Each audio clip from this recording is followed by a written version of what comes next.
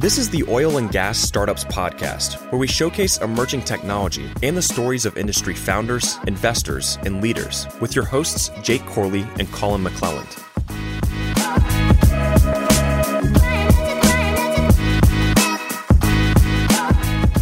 What's up, Digital Wildcatters? Jake Corley here. Colin? You know, I've been wondering, I could probably put you in a headlock and just take you down, couldn't I? Man, I have been in such a bad mood right now. I will motherfucking take you down right now. You know, you swear so much on the show. I really feel like it alienates some of our 12-year-old listeners. Well, it alienates me, honestly. Sometimes I don't even know how to put the words together. Well, let's see what we got going here today. We got some guests we're pretty excited about, but I want to read a review here. The review is, Jake and Colin, if you would spend more time reading and less time working out, you would be less good looking. I mean, is that even a review?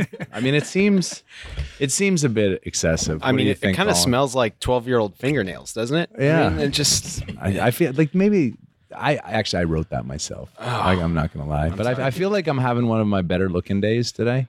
Yeah, you know, the reverse gym workout we're both working on right now is really helping us drop some weight. I think so. So, what do we want to talk about today? Well, you know, I think now's the time to introduce our guests. Yeah, absolutely. So, the real Jake Corley, would you please stand up? Obviously, You may have noticed the voices were a little different. So, we stole the mics today. We're going back about a year when both Mark and I were on the show sort of in successive weeks. Right. We've been trying to figure out a way to get back and turn the tables on Colin and Jake. So now we get to. I'm so fired up. It's been great. I think just watching these guys grow over time, and I think being a small part of their story for me personally, and even your brand, David, watching it grow. It's been a wild year for the Digital Wildcatters. It's been fun to be a part of. Absolutely. Well, guys, how you doing? I'm doing Great, good, man. Wait, is it weird to be on that end of the table? This is so weird. Not only are you taking our spots on the intro, you've taken our spots at the table too. So I'm just completely turned backwards right now. You better watch out. I've been excited. Who came up with this idea? Was it just over whiskey that one night at the podcast? All good ideas come from whiskey. Yeah. We got whiskey on this podcast today, so it's gonna be a good one. Huh? Yeah. No, I mean, I think like Mark said, I mean, one of the things our industry lacks, we've talked about it before, is a face. And you guys were amongst the first podcasters that I know that really started connecting with people, not just oil and gas people, but young people. So why don't you guys start with sort of the story of how the podcast started? We'll get into all the other stuff, but where'd the idea come from? Yeah, so it's actually funny. I used to sit on offshore rigs and I'd just be bored as fuck. You know, we wouldn't be doing anything out there. And so I actually started putting out content, and I'd start writing on LinkedIn. And just started doing really well on LinkedIn. I was like, holy shit, you know, this is pretty easy. There's no one else putting out content. So it wasn't necessarily that I was any good at putting out content. It's just that no one in oil and gas was doing it at the time. And, you know, Jake and I had met several years ago, and about this time last year, actually a little bit before that, about a year and a half ago, you know, we got this idea, you know, talking from coastal venture capitalists. People would ask us, hey, where can we go to learn about oil and gas technology? And at the time, there was not a single resource to point these guys out to. Mm-hmm. And so Jake and I said, why don't we just create the platform or the resource where people can hear about these things?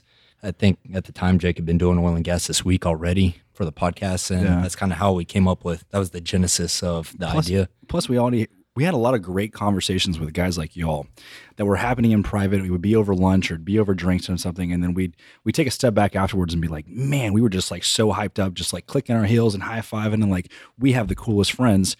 And then I think just combined with everything he said there, it was how do we tell these stories, and how do we, you know, put this out there, and is this something that people even want to listen to? And so we didn't know if it was going to take off, if it was just going to fall flat on its face. But I think because of people like you guys and the stories that you've told, I think has been a testament to, I don't think it's just us. There's a lot of effort on our end, but without the guest, we can't have the show. Mm-hmm. And it's also cool just moving forward. It's like, okay, I see somebody, let's just say John Smith, who just sold his company for $2 billion. I'm like, he seems like a really cool guy. Can we get him on the show? And then you just hit it off. Hopefully. I don't think there's anybody that we haven't hit it off with yet. Yeah, I mean, we're friends with almost everyone that's ever came on the show, right? So it was a way for us to increase our network. That was kind of our personal gain from doing it. Because now you're surrounded with like-minded people. So like the podcast dinner that you guys had organized, that was fantastic. It was like better than a birthday party, because I was friends with everybody in the room, you know, and I didn't have enough time that night to spend time with everybody. And luckily we're doing another one here soon. So that's That's super exciting. Yeah, I think now's the appropriate time. But speaking of the dinner, to give a shout out to Ashley. Thanks for the whiskey, by the way. Cheers. Ashley over at Trax, when he came in for his podcast, he brought us a couple of handles of liquor, and we just busted open the whiskey for this one. That was a special occasion. This is a limited release Cotton Hollow barrel strength Texas straight bourbon whiskey, aged 4 years. I don't know much about they whiskey, are looking but for this- additional sponsorships. If we could use a whiskey Cotton sponsor. Hollow. I mean, this is episode without- is brought to you by Cotton Hollow. show it to the camera. I think actually, I will say this is the best 4-year whiskey I've had. It's wonderful. It's yeah. wonderle for 4-year It whiskey. does make me want to fight though, so I don't know. Maybe.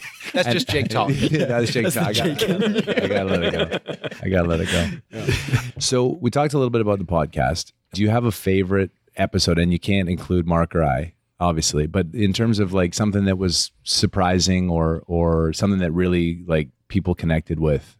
Yeah, I think one that stuck out to me was actually Laser Stream, for the sole reason that I honestly thought it was going to be a boring show before they came on. And then when they started talking about their technology, I was like, holy shit, this is really fucking cool. He was passionate too. Yeah, you know, you can inspect the inside of a 2-inch, steel 1502 frac line, and just talking about the technology.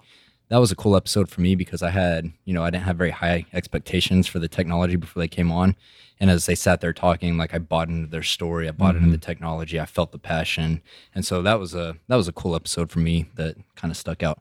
And then David's is up there also, which David has the highest ranking podcast episode out of all of ours. Just you telling your personal story and some of the vulnerable things was, I appreciate it. Was a great episode. Yeah. It's like asking like which child is your favorite. We're friends with Both of mine everybody. are, I promise, guys. I know they're listening. I think I'll take a little bit of a different route. I think one of the most memorable ones was the very first episode because we had no clue what we were doing. And so Josh Robbins was our first guest. We hit up Josh, and this was true probably of at least the first 20 episodes. It was just like hitting up friends, being like, "Hey guys, we have this podcast. You like want to come on and spend an hour with us and talk?" And with Josh, we absolutely had no clue what we were gonna do. He was like, "So what's the format?" And I'm like, "We don't know. We're just gonna roll right into it." And so I don't think we could have had a better guest than Josh Robbins too. I mean, he came on there, he's pretty much like, fuck Nate, fuck everyone else. And like, damn, this podcast is going to be lit. we're like, all right, so this is definitely an explicit podcast. So yeah, so that kind of sticks out to me. But all of our guests have been, I have learned something from every single person that stepped into the room. Like Colin said, just crazy stuff from Laser Stream to on the chemical side with like Geochemica, to hearing stories from other EMP guys like Yusuf and Seth and you, David. All the tech guys, Mark, you, Ashley. I think Novi Labs was a really good one. Man, yeah, it just, I get hype about all of it. It's really, really hard to kind of single out a certain one. Jake and I are surprised because the podcast has been on for almost a year this month. And you always feel like that one episode that you have is going to be the bad episode, right? Like, what's going to happen eventually. Like someone's going to come on. It's just not going to be interesting. And I don't feel like we haven't hit that one episode yet to where it's just a boring person or boring conversation. Yeah. So that's kind of like our whole thesis too behind the podcast is that, like I said, we wanted to shine a light on the industry. Like when people outside of the industry think about oil and gas, what's their image of it, right? And it's usually just this boring, stale industry. And the industry's full of characters and it's full of extremely intelligent people. And so we wanted to be able to tell those stories and shine a light on it. And I think that, just kind of the format that we've had, it's allowed people to do that and tell their stories. Like Mark, for instance, with Q Engineering here, it's hard to tell in oil and gas when you're selling enterprise software. It's hard to tell the story of the team and the people behind it. Yeah. And there's really not a format to do that other than our podcasts, I don't think. So No, I mean, and it really is a team dynamic. Sitting in this room, you've got the two of you guys that have been running the show, but you're not the only two guys in this room. And, I think the network of related parties that you've built on purpose or accidentally, however it happens, it doesn't matter. But that I think is significant in terms of growth in the industry, to David's first point, just kind of opening it up. So talk about yourselves a little bit. I mean, the list, you guys are always lead in with a little bit of chat and then, hey, tell us your story. But I mean, for the listeners who've been hearing your voice and I love when they get released. And I, like you said, I learned a whole bunch of technology. I was saying, Mark, the first time, other than the panel that you were moderating that I was on, the first time I ever heard myself quoted was when you quoted me on the podcast. Yeah. And I was like, dude, that is so awesome. That is so awesome. So when you felt like you'd made it? Just forget about selling an EMP and everything. Is that when you felt like you made it? Yeah. I feel like that's like a title belt. Like that's the first time DRW was quoted because man, it's been pretty heavy season for you recently. It's been weird. We'll talk about that. But I want to know you guys, a little background, little story. Tell us about yourselves. Tell us things that people don't know. Okay. Got out of the Marine Corps in 2012. So up to that point, I'd been involved in technology since professionally since I was like 17. Worked at a company called Reynolds & Reynolds, which was formerly Universal Computer Systems. They completely own the market on technology for car dealerships. And so I got put onto a team where I was building essentially a red box for car keys for like Lamborghini and Ferrari dealerships. And so we built that from a component level. At that point, I had been in school for, about a year and a half, about 3 semesters or so. I graduated high school at 17, literally like just turned 17, graduated, had a 4-bedroom, 4-bath apartment to myself, and then my parents moved across the country. So needless to say, I didn't take school very seriously. And so I was pretty much majoring in beer and girls. And I get a call from my parents one day and they say, hey, we're dropping you, right? So I had 3 weeks to come up with how the hell was I going to support myself. I didn't want to go full-time at the company that I was at because it was just a dead-end job. You'll make 35, 40 grand a year, and these guys were just like wasting away. And so I said, well, maybe I'll go see the world. So I went and joined the Marine Corps, did that for 4 years, thought I was going to get away from technology. They put me in communications maintenance. So I literally just fixed communications equipment for 4 years. So then once my time was up, had a wonderful time in California, surfing, snowboarding, all that kind of stuff. It was a hard tour for Jake. Yeah, it was rough. Rode motorcycles every weekend. It was rough. I mean, in reality, it was rough, but there were some parts. But we had a good time there. And so then I got out and I was like, what am I going to do? I was like, I guess I'll go back to school. I got the GI Bill now. Plus, I have the Hazelwood Act, so I can go get a master's and have it paid for. So I went back to school for computer science. I said I was done with the hardware side. Let's focus on software.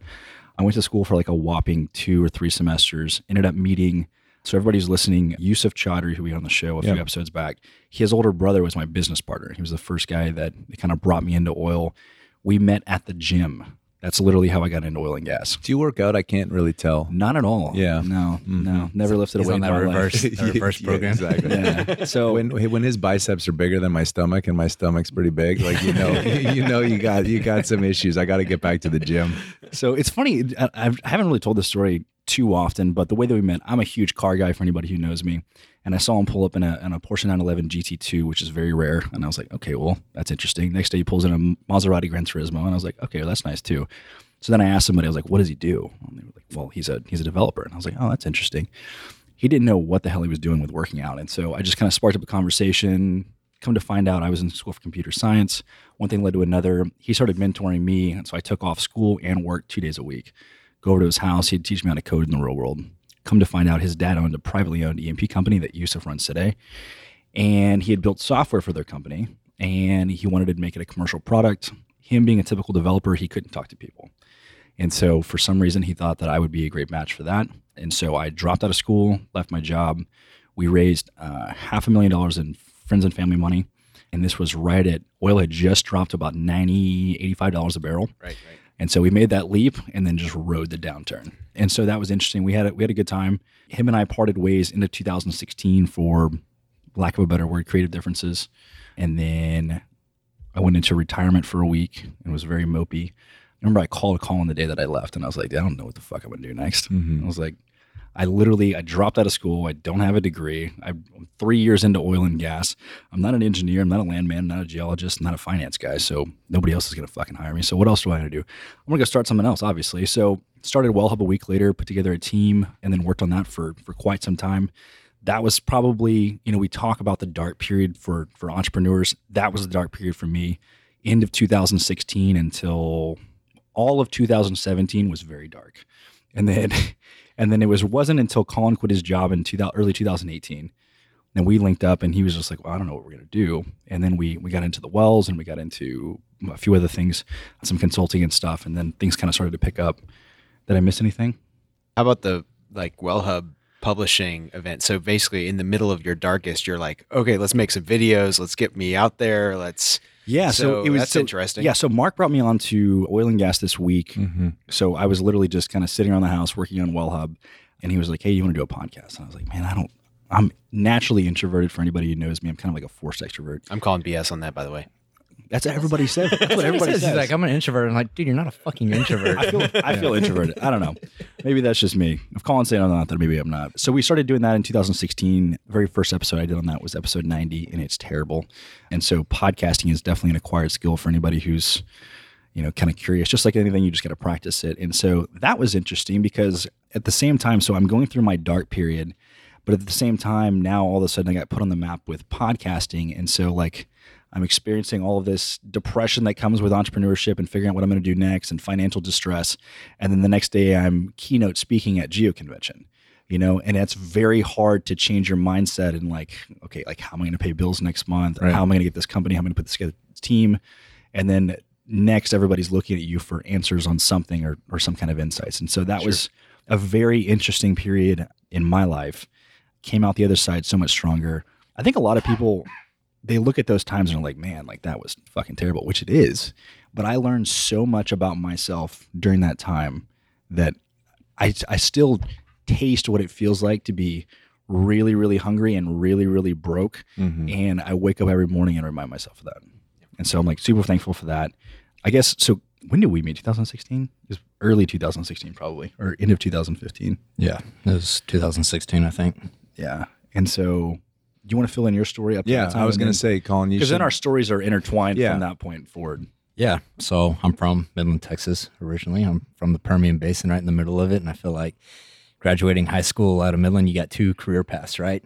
Maybe 3. You either go to school to become a petroleum engineer, a landman, or you just go work out in the field. And I took the latter approach. I went and got a job on a drilling rig, roughnecking, working Worms Corner. This was in 2008 and 9 time period. So we were right in the middle of that downturn. And, I really had no fucking shot of getting a job. But I made some friends. They said, hey, I'm going to introduce you to someone. That ended up being a guy at Savannah Drilling, which was a Canadian drilling company that had moved down to the Permian. And pretty much their thesis for hiring was, we don't want to hire any West Texas roughnecks that have bad habits. We want brand new people that we can teach the Canadian way. That was their superior way of thinking. Right. So I got a job. And so, I still remember it, man. I'm sorry on behalf of Canadians. And as a Canadian, I can say that, obviously.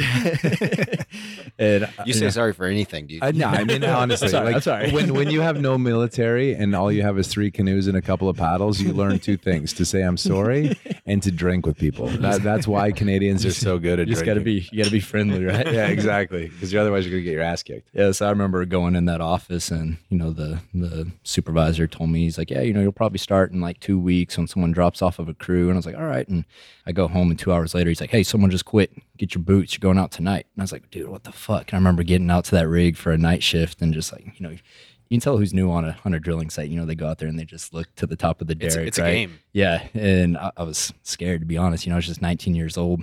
And anyways, fell in love with it. Not so much the roughnecking part. That job fucking sucks. Anyone that's listening to this Roughnecks can attest to that. But just fascinated. I was fascinated about what we were doing. And, I'm an entrepreneur by, default. That's how my mind's wired. And so the entire time, I'll be there tripping pipe all day, just thinking about the economics of owning a drilling rig. And I was like, man, someday I want to be, I was drilling wells for RSP at the time. And I was like, I want to own RSP. I want to own the fucking wells. How do I do that? And so I spent a couple years drilling. And at that point, I started working my way up the ladder. I was working derricks and they were talking about making me an assistant driller. I don't want to get too heavy into the drilling side. I said, I think I've learned enough in drilling.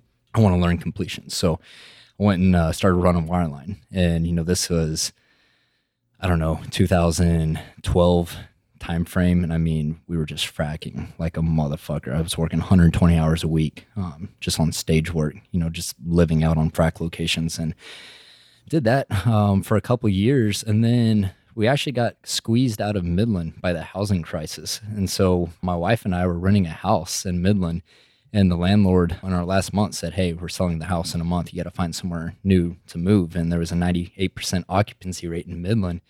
And I probably overreacted a little bit, but I was like, fuck it, we're moving out of Midland. We're going somewhere else. And so my wife is 8 months pregnant. We threw all our shit in a U-Haul. I'm going to say definitely overreacted, but It was- I like the response. but though. like- fight or flight. But Midland's, if you want out of somewhere, you gotta especially go. true to Midland, it's a black hole. It's hard to get out of Midland. So I mean, take me into that conversation a little bit. with with my wife. Yeah. That's That's the anyone. good stuff right Get there. your shit and get in the truck. I don't think No, that's how it actually, my wife is an extreme risk taker too. So I don't even remember the conversation because it wasn't that significant. It was like, hey, let's just pack our shit up and move. And at the time, I was working for Pioneer Energy Services. They had a yard in South Texas and Victoria. And they were nice enough to transfer me to that yard. And so we moved down to Victoria. And it was not the same atmosphere as the Permian at all. I was not making as much money, a significant pay cut. And just like, man, this shit sucks. I don't want to have to go back to Midland. And so we spent 6 months there. And then I got a call from the Canadian. He was my driller, that I broke out with and I worked for years. And he had taken a job in Houston as a project manager for Inventure Global Technology running expandable casing.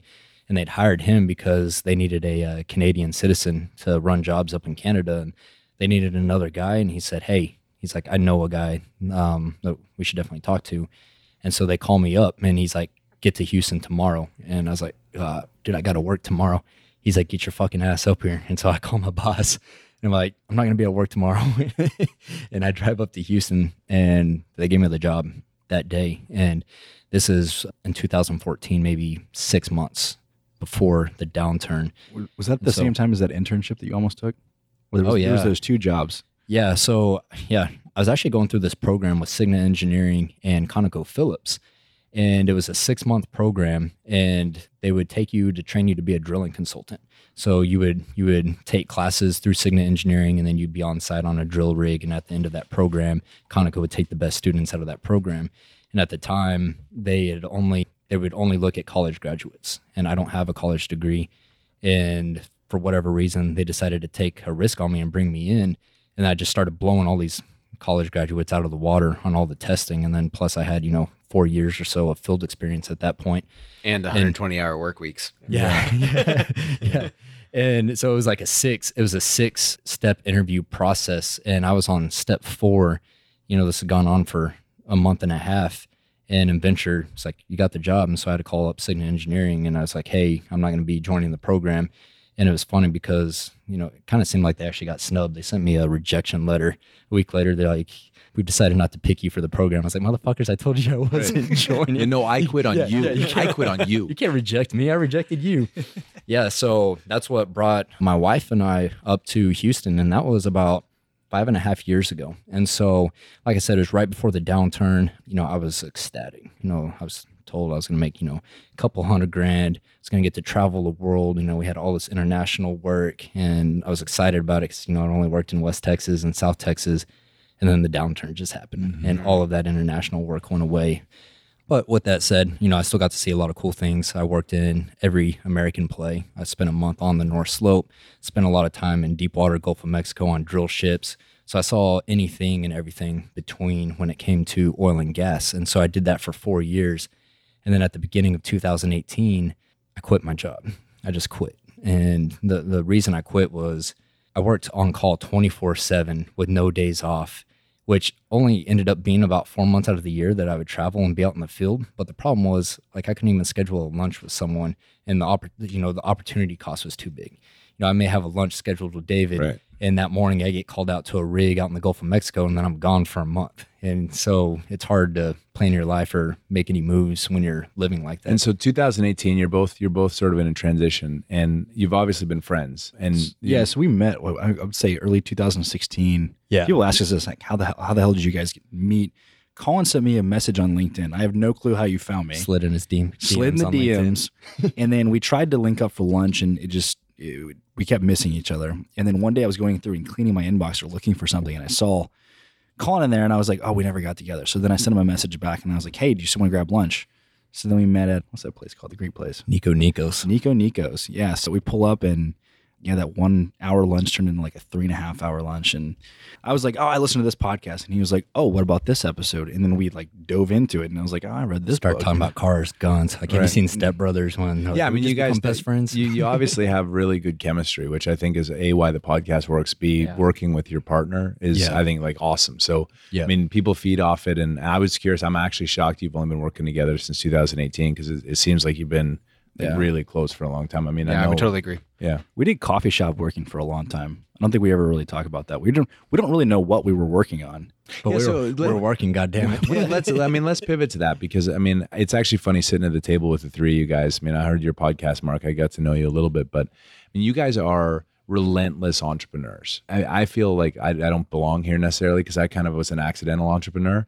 Mostly personality related, just because like I'm big, I'm loud, and in big public companies, like it's not always welcomed. You can't. I think I'm a very difficult person to have work for you. But see, that's kind of actually like, know that as a fact. That's pretty much a running background truth to the three of us is being big and loud. And, right. and, He's like, David's like, I'm not much of an entrepreneur, but you don't really want me working for you. I know.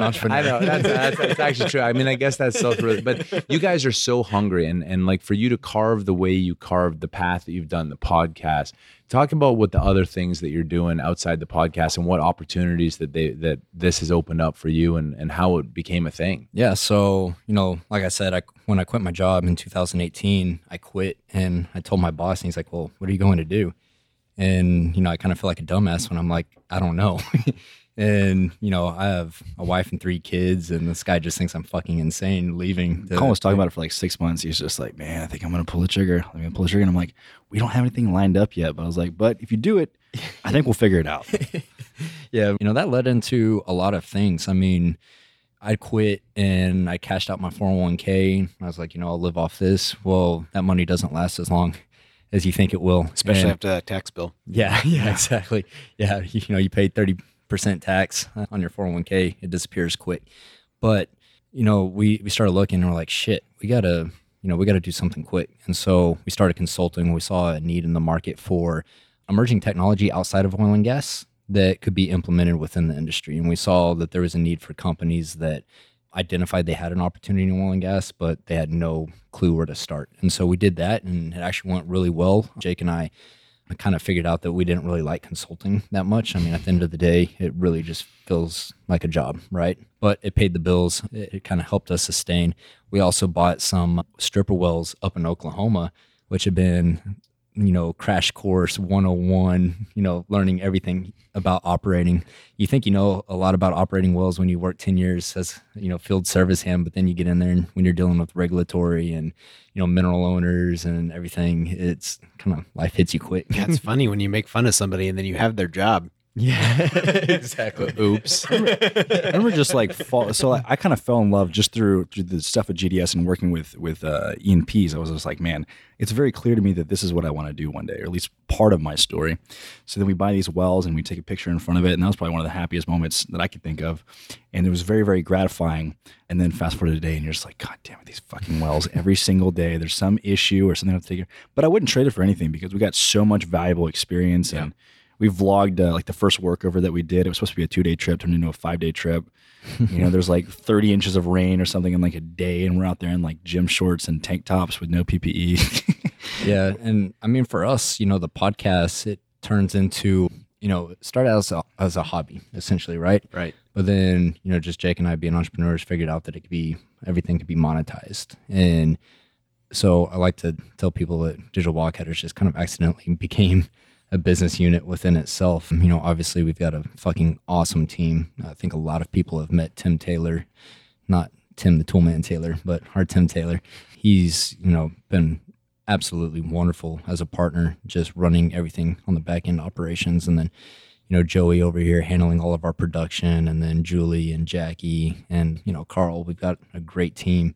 And it's just funny because I've always talked a lot about, I think a lot of success in business has to do with timing and momentum.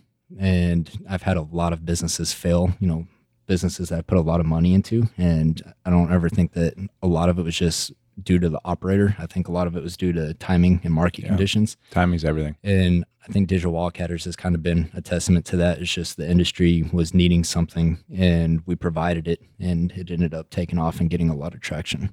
Yeah, I mean, timing has certainly been rung true for me. And David, I know, 100%. whether you agree with it or not, it's totally true for you. Oh, I mean, I fully acknowledge. I mean, there's a tremendous number of smart people, but if you don't time it right, and as you guys said, like if you don't stick with something, the hot takes, like they were almost a throwaway hobby. I was doing whatever, right? But you keep doing it and creating content, and then you realize that it resonates with people because of whatever it is, and it's a thing, and it's not even replicatable. Like your podcast, there's others who are joining podcasts. I think it's so good for the industry to have that face, but it's like it becomes its own thing. Digital Wildcatters. I always laugh whenever I listen to that. I really wanted to use the line, "Hey, Digital Wildcatters," when we started, because I mean that's how you start your show. I'm like, I need something like that. So, Mark. So like, what's your message out there to the entrepreneurs that failed? I think so. I was actually thinking back to what I said about us being at the coffee shops. Like, what the hell were we actually doing? And let's talk about failures. We totally skipped over Amplify, for example. So we wanted to do marketing, create a marketing firm for like mid-sized companies, like local companies in Houston. So oil and gas companies, and you look at timing, and that's a perfect use case. Back in 2016, we're telling everyone, hey, there's this huge gap in content marketing in oil and gas. No one would fucking listen. No one would say anything. You talk to these service companies like, guys, you can crush it with some content marketing. And that was a failed venture. We never got one client for it. And then you fast forward to today, and we start a podcast, and you have every company under the umbrella of oil and gas reaching out to us like, hey, how can we create content and be cool like you guys? And it's like, dude, we tried helping y'all 3 years ago, and no one wanted to listen. I think it's the experience that you get of at least trying and going through. And we also skipped over trying to raise money from private equity before we canceled that too. That was the whole reason we bought the wells. That was the whole reason I met you, David. It was because I was at the event, the SBE event, how to raise money from private equity. And so we bought those wells as kind of like a pilot just to show that, hey, we can at least operate, which was interesting. And then we decided that we kind of had this thesis that we realized that we really just didn't want to work for private equity the more we got into it, just talking to you and talking to some other guys who had raised money, Patrick George up in Dallas and a bunch of other guys. And it just became increasingly obvious to us that it was going to be a long-term, like a really long-term play, like 10 plus years to hold. And then that was a lot of time. And then looking through the numbers and actually understanding the numbers, we're like, well, how do we get paid? Right. And so we had so many other things that we were kind of wanting to pursue, so that we ended up shelving that, and then we're stuck with the assets that we bought. So let's talk about social media. I mean, you guys touched on it. What do you think? People, there's good, there's bad, there's Twitter, there's Facebook, there's LinkedIn. I mean, how do you guys think that oil and gas benefits from or is hurt by social media, and what do you see in the future? I think the one thing that we have done is provided a platform, and we try to encourage everybody to be as authentic as possible, because I hate the fact that I get that there needs to be a certain level of quote unquote professionalism, right? But at the end of the day, you look at somebody's LinkedIn profile and it's like the sanitized, most boring version of themselves versus like their Instagram or their Facebook or something where it's like the real version. And I think because of that, I think a lot of people have kind of just forgot about the human element in oil and gas. And I think we've kind of provided a platform to humanize some of these people behind the companies. Now they're able to connect with you, and you're not just Franklin Mountain Energy, and you're not just Q Engineering. It's your entire story behind that. Yeah, I think in oil and gas, LinkedIn is the most undervalued asset for companies. Just the amount of reach that you can get on there, and oil and gas is so active on that platform, so active, and it's not like any other industry on LinkedIn. And so, I've been preaching that message for a few years now, and I was milking that cow as long as I could. No one else is putting out content. I think it's easy to forget that even like a year and a half, 2 years ago, it was like almost like taboo to put out content in oil and gas. Totally. So we're like, what the fuck are you doing? Like, why are you? You're clogging my feed, bro. Yeah, it's like I get so much hate mail, man. So much hate Go mail. put this on Instagram. Go put this on Facebook. This is not the place for it on LinkedIn. Right. How times have changed over the last year. Yeah. What do you think, Mark? I mean, with your branding and everything you guys have been doing at Q. Yeah, I mean, it's certainly an area that we need to take better advantage of. I'm a self-admitted Luddite in terms of posting content to LinkedIn, but as a consumer of that content, I really appreciate reading the hot takes. I really appreciate reading the updates. So yeah, I guess I'm just a stalker. I think so. It's funny, David. Actually, I won't say who it was. I went into somebody's office the other day, and we were walking through some some stuff in a meeting, and I mentioned something. I think it was your hot take that you had done that day. And this is so hilarious. One of the engineers looks over to the engineer and she whispered. She didn't really whisper because the whole room heard it. She was like, "Is that the guy we don't like?" And I was like, I heard that. I'm sitting right here, and I was like, okay. I was like, well, what don't you? Not that she didn't like you. It's just she didn't agree with the hot take, right? Yeah. And so I was like, okay, what did you disagree on? She was like, well, she gave me her stance. It was like really technical stuff, so I can't really repeat it. But I said, well, did you comment on it? Did you at least have some commentary? And she was like, yeah, well, I did comment, but then I ended up deleting. And I was like, well, why? She was like, well, I just don't really want to engage in that kind of stuff. I was like, that's what we need. We need more engagement. I don't like whether you're right, whether you're wrong, it doesn't matter. We need to have commentary about some of the hot issues 100% in the industry. And at least, LinkedIn provides that. This podcast provides that. And there's other places in the industry to look for that. But I think we just need to have more conversations that are had offline in between small groups of people and put it into the public forum. That's probably the feedback I get the most is people say they want more engagement. And I get in 1,300 characters, and if you haven't listened to the podcast and if you've never met me, like some people actually, I was up in Breckenridge at this Permian land thing, and the most common question statement really was, I thought you were kind of an asshole.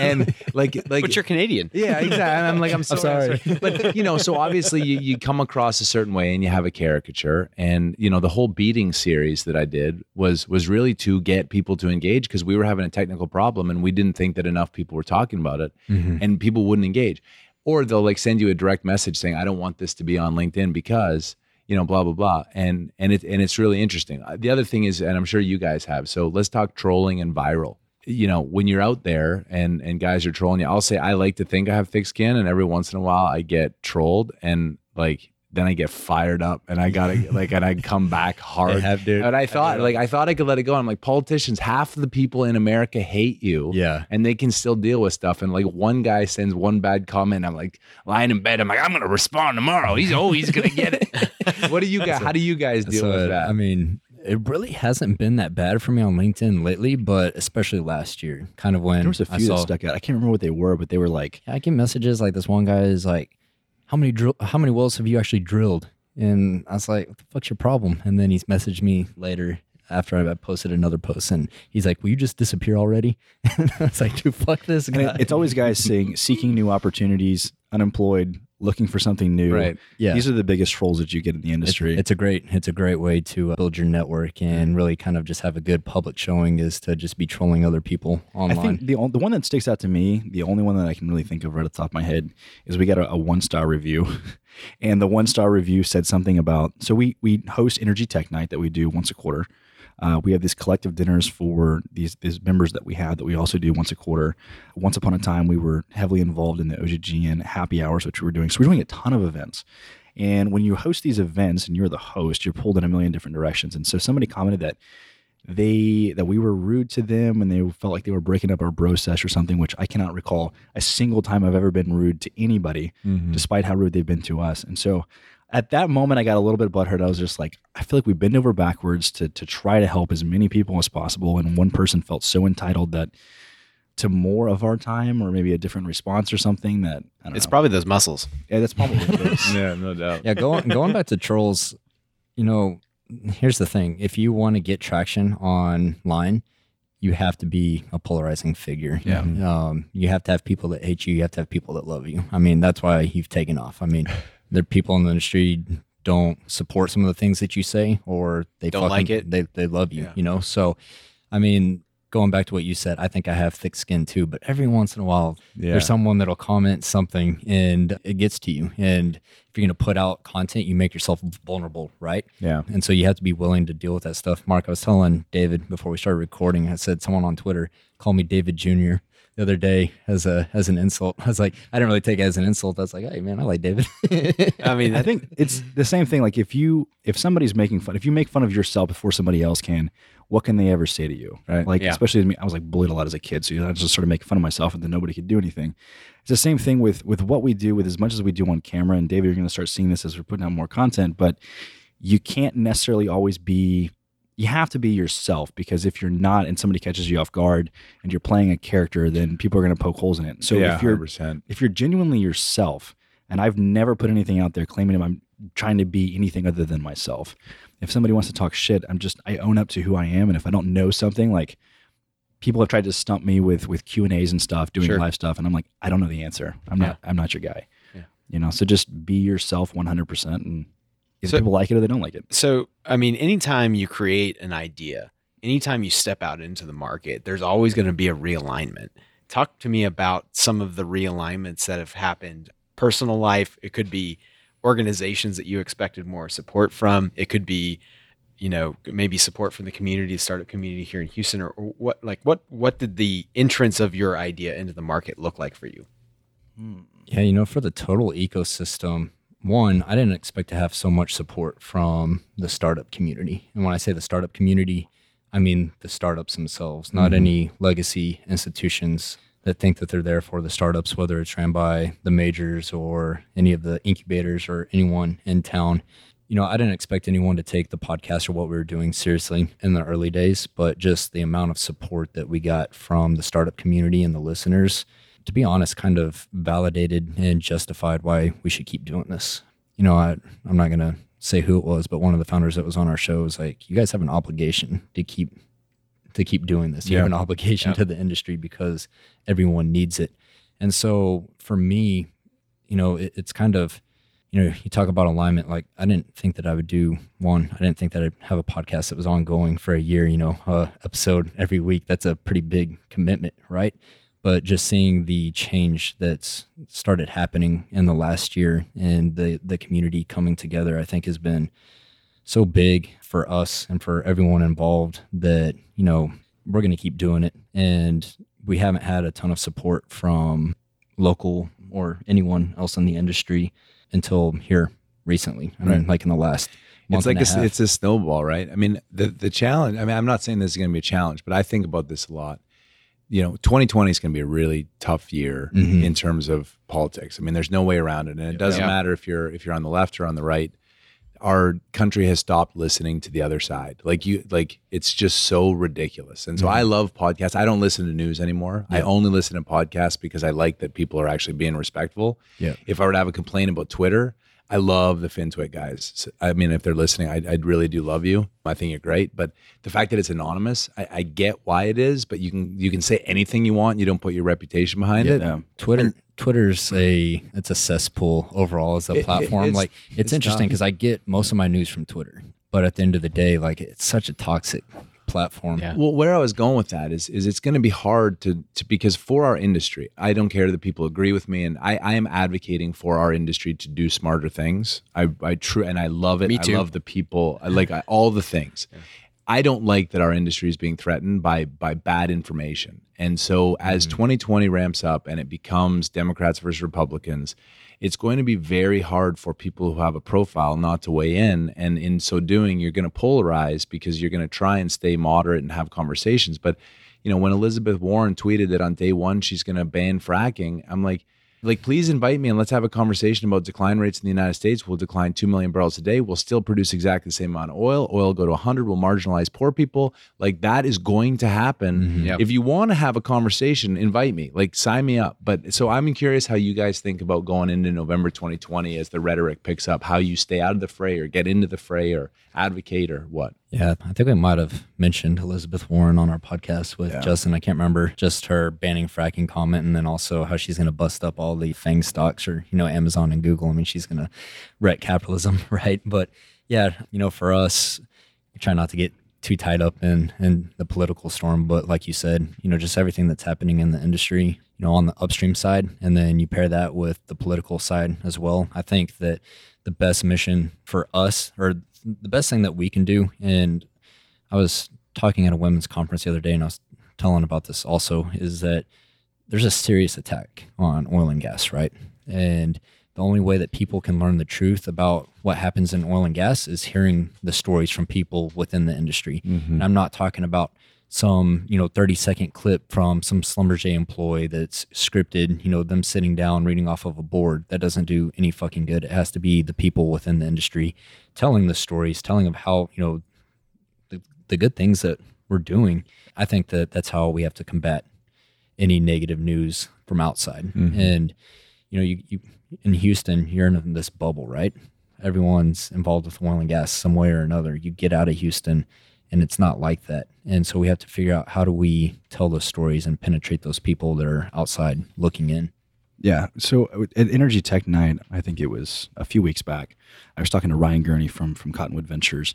And I always think about the platform that we have within oil and gas and telling those stories. And I hadn't really given it too much thought. I'm not super political anymore for a variety of reasons, but I wasn't really thinking about it from the public perception standpoint. And so we were sitting there chatting, and he said, you guys have, the biggest platform in oil and gas. And he's like, the implications for that, for educating people who are not familiar with the industry. He was like, have you thought about like that kind of impact? And I was like, honestly, not really.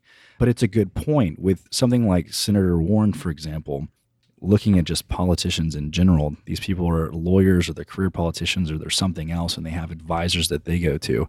And so while I blame her for just accepting blind advice, but you look at who are the people that are educating them, Right. and why are they not understanding the importance that this industry provides in order to have a first world country and the economy that we have and all the luxuries in life that we have. Oil and gas is not going anywhere, And so if we can look at California today with the Yeah. blackouts, everyone's freaking out, not going to have electricity for I wonder why. 4 days. And guess what? That's what happens in a world without cheap energy. Well, and even geographically, they're separated from the rest of the energy producing part of the country. Yep. And, to just have the positions that they have towards oil and gas. That one of my former employers had an oil field underrunning Beverly Hills. I don't know if you know this, but there's actually Yeah, oil fields. I worked on a whole bunch of them. I worked on a well in Los Angeles on a golf course. Like, we had the workover rig right at the end of the driving range. Golf balls were fucking hitting the rig. and it's hilarious because this California forgets that they, in a lot of ways, were the continuation of the original oil boom. Yep. And go to like Huntington Beach and look out in the ocean. Yeah, man. no, it's insane. nuts. And to turn away at it, and as a consequence of that, have direct energy issues. Yeah. There are several well documented finds offshore of California that the they won't government tap into. won't let us drill. It's so funny. When I went to that well, it was in Brea, and my stepmom's family was in town, and they live in Brea. And it's like, hey, I'm going there in 2 weeks to a well. And they're like, we didn't know we had an oil field there. And we pull it up on Google Maps. They're like, we live a mile away from that. We've never seen any oil. Dude, I get there. I pull up to this intersection, extremely big, busy intersection. Guess what's right on the corner? A pump jet. Yeah. Just fucking going up There's and one down. by the In-N-Out Burger that I took my son to. I had him get out and take a photo because I was like, this is too amazing. That one's in a gate, right? Yeah, Like, it has it's in a gate gate around it? right Yeah. by the drive-thru. I mean, the funny. potential for a pun of an In-N-Out burger is just like it's But go back to what you said on the politics side. So we actually, since kind of having that conversation with Ryan, and kind of very serendipitously, we are planning on hosting an event in DC. Well, this guy from the Department of Energy reaches out and says, hey, Digital Wildcatters should do an event in DC. We'll Totally. get all the corporations there. It's like, fuck yeah. I was like, Digital can you- Wildcatters goes to the White I House. was like, okay, we have no political connections. I was like, can you take the lead on it? I mean, he works in the White House, and he was like, I got you. And so he's lining up all of the executives, all these big companies, lobbyists, a whole bunch of people. And so I guys have wanna no go? clue what direction it's going to go, Right. but we're going there. Digital Wildcatters goes to DC. So That's awesome. Okay, so we'll take you guys with us. We're going to set up a meeting with Elizabeth Warren for David. Let's do it. We're going to vlog it.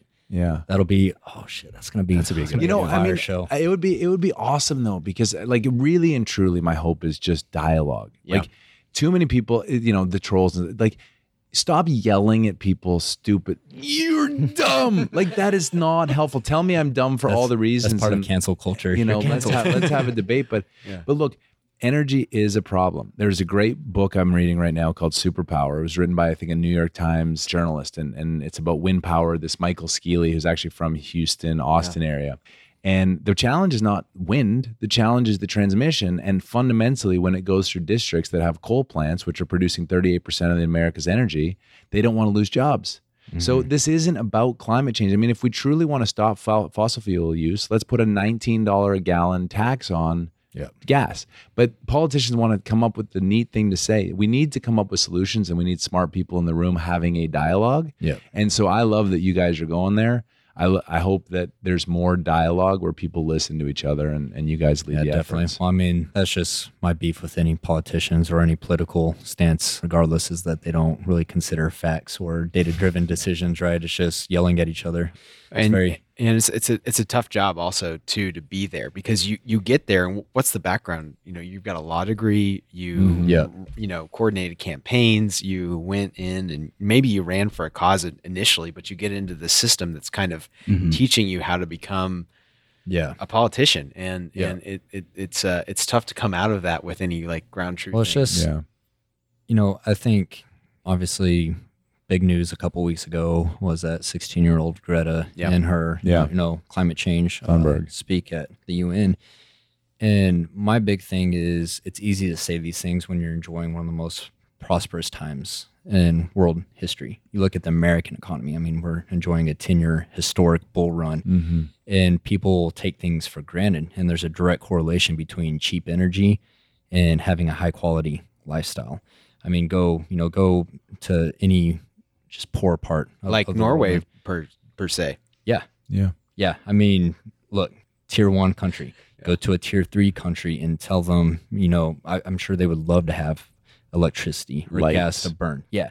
And that's what I'm saying. You look at California with these blackouts that are happening, and like, guys, this is life without access to cheap energy. Electricity is powered by Chris Wright from Liberty talks a lot about this. He's a great advocate for the industry. If you haven't looked him up on Google, you should. But he talks about raising people out of poverty, and cheap energy is the way you do that. Yeah. And energy is not going anywhere. Yeah. We need more of it. We need cleaner of it. But like, it is making lives better, and I want my kids to have a better life than me. Absolutely. And that means that they're going to have electricity. Yeah. Like, here's a fun fact. Major key. Major key. A fun exercise is to think about what Elon Musk would have to do to go to Mars, right? So in order to get to Mars, for one, you're going to have to use jet fuel. Right. Can't do it with electricity. Can't do it any other way. So there's going to be a whole lot of that to make a whole lot of trips back and forth to Mars. And once you get there, what is one of the most important things you have to do? You're going to have to find some kind of natural resources to set up the infrastructure there. Yeah. If that's required to set up a civilization, if we were to do it from ground zero, what makes you think that you can just completely eliminate it with a civilization that's already established? So we're coming to the end, and I want the three of you, I want you to weigh in on the future of entrepreneurism in oil and gas in particular in the next 12 to 24 months. What do you see? What advice do you give to people? How are you feeling? Well, I think I'll start just because I'm next in line. Yeah. But, one of the things I get excited about recently is, have you looked at the transaction data out of the Permian? Yes. You know who's been buying? I'm not that specific with it. For years and years, it's been entrepreneurs selling to public companies. But the buyers in the Permian, the hottest play in hottest area in the country, have been the entrepreneurs again. Right. And, we have this massive miscorrection in the public equities markets as E&P companies have lost money. But the sell everything reaction in Wall Street is actually creating an opportunity for entrepreneurship to, essentially like pick up the debris that's being left over. And I think that's something I'm personally watching for entrepreneurship in oil and gas. And as a software startup company, I can't help but say that the future is bright for software, not because software is the answer to everything, but because where software can provide answers, it's very powerful for the end users that need to use those answers to actually go make money. Yeah. And so I think in both cases, I'm excited to optimistic. I love it. Okay. Colin. Yeah. I'm actually a little bit more pessimistic over the next 2 years just because you suck. Let's yell at him and then beat him and then say nothing of importance, but just make him feel bad. Start a campaign on Twitter to cancel my podcast. Yeah. So I look at it from two perspectives. I think that we live in a very interesting economic time. I mean, if you look at a macro level, what's happening in the public markets, I think that what's happening there, I mean, we're just so overvalued in every public equity. There's talks of Americans moving into negative interest rates, it's very interesting, and we'll see what happens with that. And then also, I just think WeWork is going to be the pinnacle of the private capital market boom, the bubble, and I think that's popping, and I think that's needed to happen for the past several years. But with Uber, Lyft, WeWork, I think that's kind of the pinnacle of that, which you're already hearing a lot of VCs chattering about how that's affecting Series A raises in the software space. So I think the days of getting these extremely high valuations is going to be pretty rough over the next couple of years. And then you look at what's happening in oil and gas. I'm not so optimistic on the oil and gas industry, the American shale plays over the next couple of years, just because I believe that we're going to move into a period of deleveraging.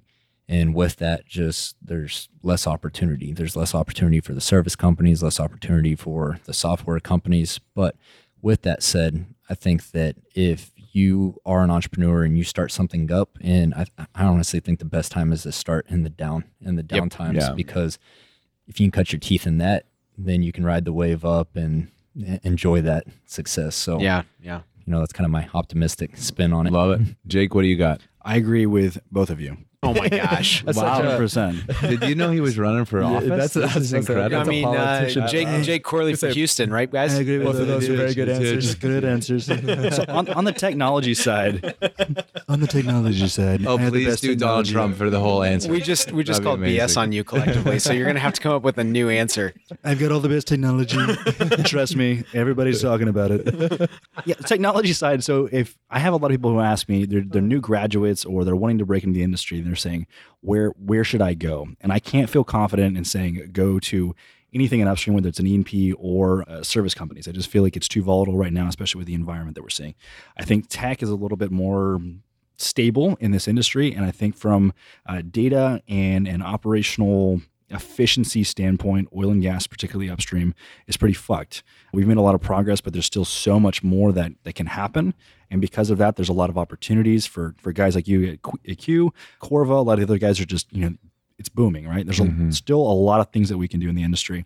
On the upstream side, let's put this into two buckets. I think public companies, especially these shale players, they're fucked, like David's saying.